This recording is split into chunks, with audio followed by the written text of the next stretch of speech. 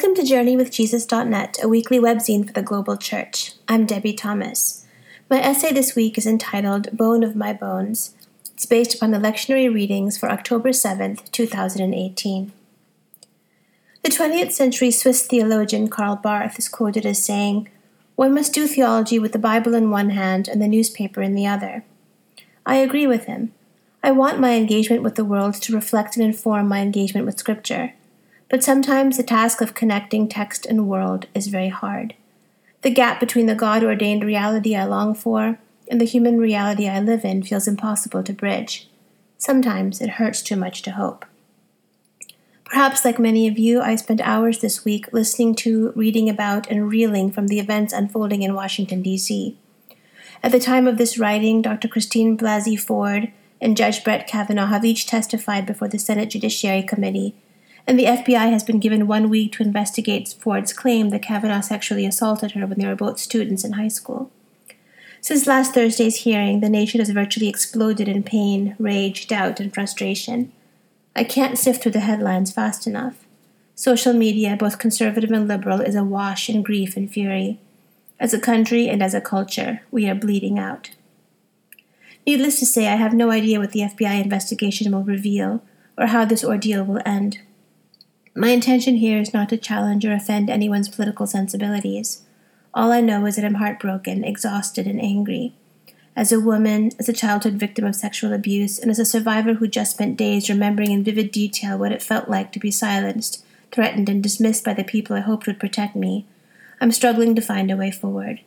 I'm struggling most of all to come to God's word with hope. I crave a word that is relevant. I crave a word that will heal.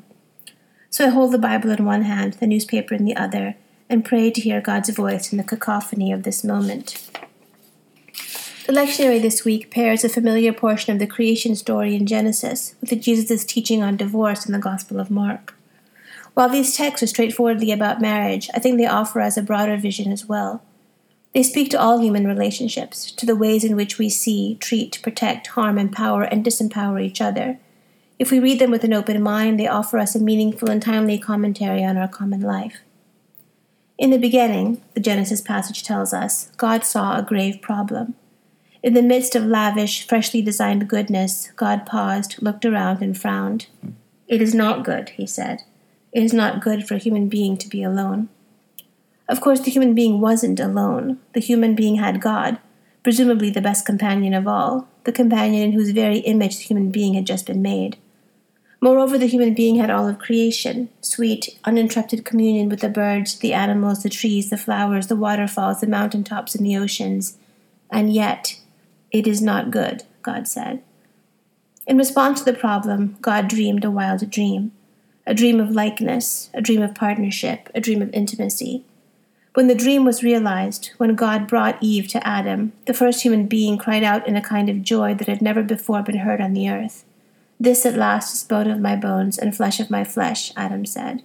"Here at last is a true equal, a companion, a friend. Here is someone I instinctively recognize, someone obviously as precious, as singular, and as priceless to me as my own bones, my own flesh, my own self." Human community began, Genesis tells us, with complete empathy and mutuality. God's model for the human family was a model of equality and nurture. What Adam noticed first was not difference, it was similarity, bone of my bones. God's initial dream for human relationship was so magnificent that several centuries later, when a group of Pharisees tested Jesus with nitpicky questions about the legality of divorce, Jesus referred them straight back to Genesis. The question is not a legal one, he told them, not at its heart. At its heart, the question of all human interaction, all human community, is spiritual. What did God originally intend? What is God's enduring dream? That the two become one flesh, that no one separates what God joins together, that we receive each other as equals, as partners, as intimates, that what we are to each other is not commodity, object, scapegoat, or conquest, but an extension of our own bones and flesh, companions as essential, as vulnerable, and as worthy of tenderness and protection as our own bodies. That, Jesus reminded the Pharisees, was and is God's dream, and what hinders the realization of that dream is our hardness of heart. In other words, the reason human relationships fail, the reason we wreak such destruction and brokenness on ourselves, is not because God's dream is naive, idealistic, or fantastical. It's because we human beings are hard of heart. We trade partnership for power, mutuality for manipulation, empathy for egotism. I need to pause here because I know that these passages of Scripture are often applied only to marriage and divorce, and that many Christians feel judged and condemned by them. Just to be clear, I don't believe that what Genesis describes and Jesus affirms in these readings is easy or even attainable for every couple who walks down the aisle and says, "I do." To remember that God's desire for human marriage is lifelong intimacy and companionship is not to suggest that God's ideal is always possible, or that failing in marriage is a sin. It's not. What these readings give us is something beautiful and sanctifying to aspire to. They depict marriage as good for us and for the flourishing of goodness between us. God's dream is that human relationships serve as dedicated, lifelong schools for love. Lifelong because it takes us flawed human beings at least that long to learn how to love well. But Scripture also makes abundantly clear that God does not love any dream more than God loves us. His dream for marriage is not meant to trap, wound, diminish, or condemn us. Adam's cry at seeing Eve was a cry of pure joy, a cry of ecstatic recognition. But sometimes joy dies. Sometimes the familiar becomes unrecognizable. Sometimes intimacy ends in betrayal. When these things happen, there is grace and there is freedom.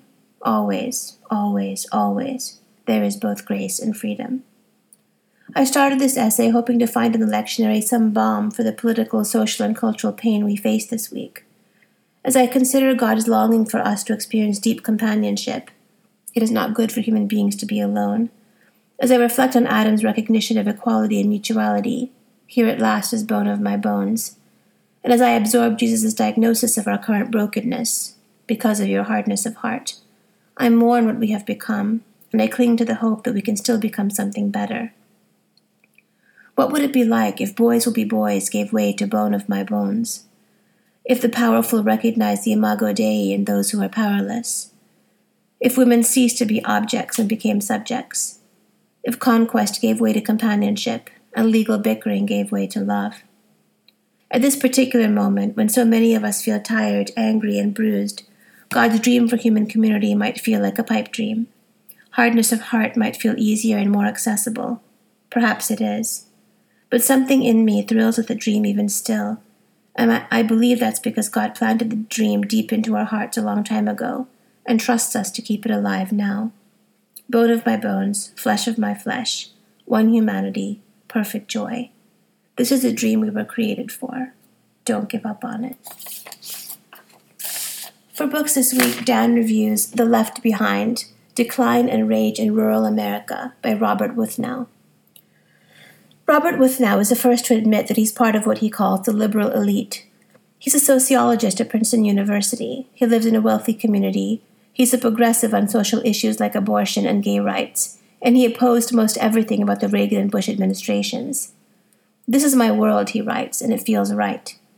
And yet, as a sociologist, it is precisely his scientific responsibility to understand communities that are different from his own on their own terms, and to appreciate how such people feel that their own values are as equally right as his. That's what he does in this book. Quote, I've attempted to understand them as fairly and objectively as I can. Wuthnow has at least some autobiographical advantage. He's a native of Kansas, where he went to grade school in a town of 600 people. That school has been empty for decades.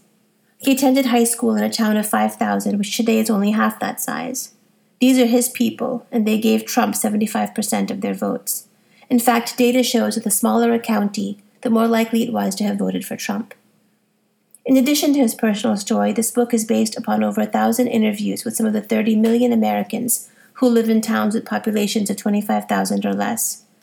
So, with the sociological data that you would expect from Wuthnow, this book also contains many dozens of first-person anecdotes based upon his interviews, like stopping for gas in the middle of nowhere and talking to the attendant.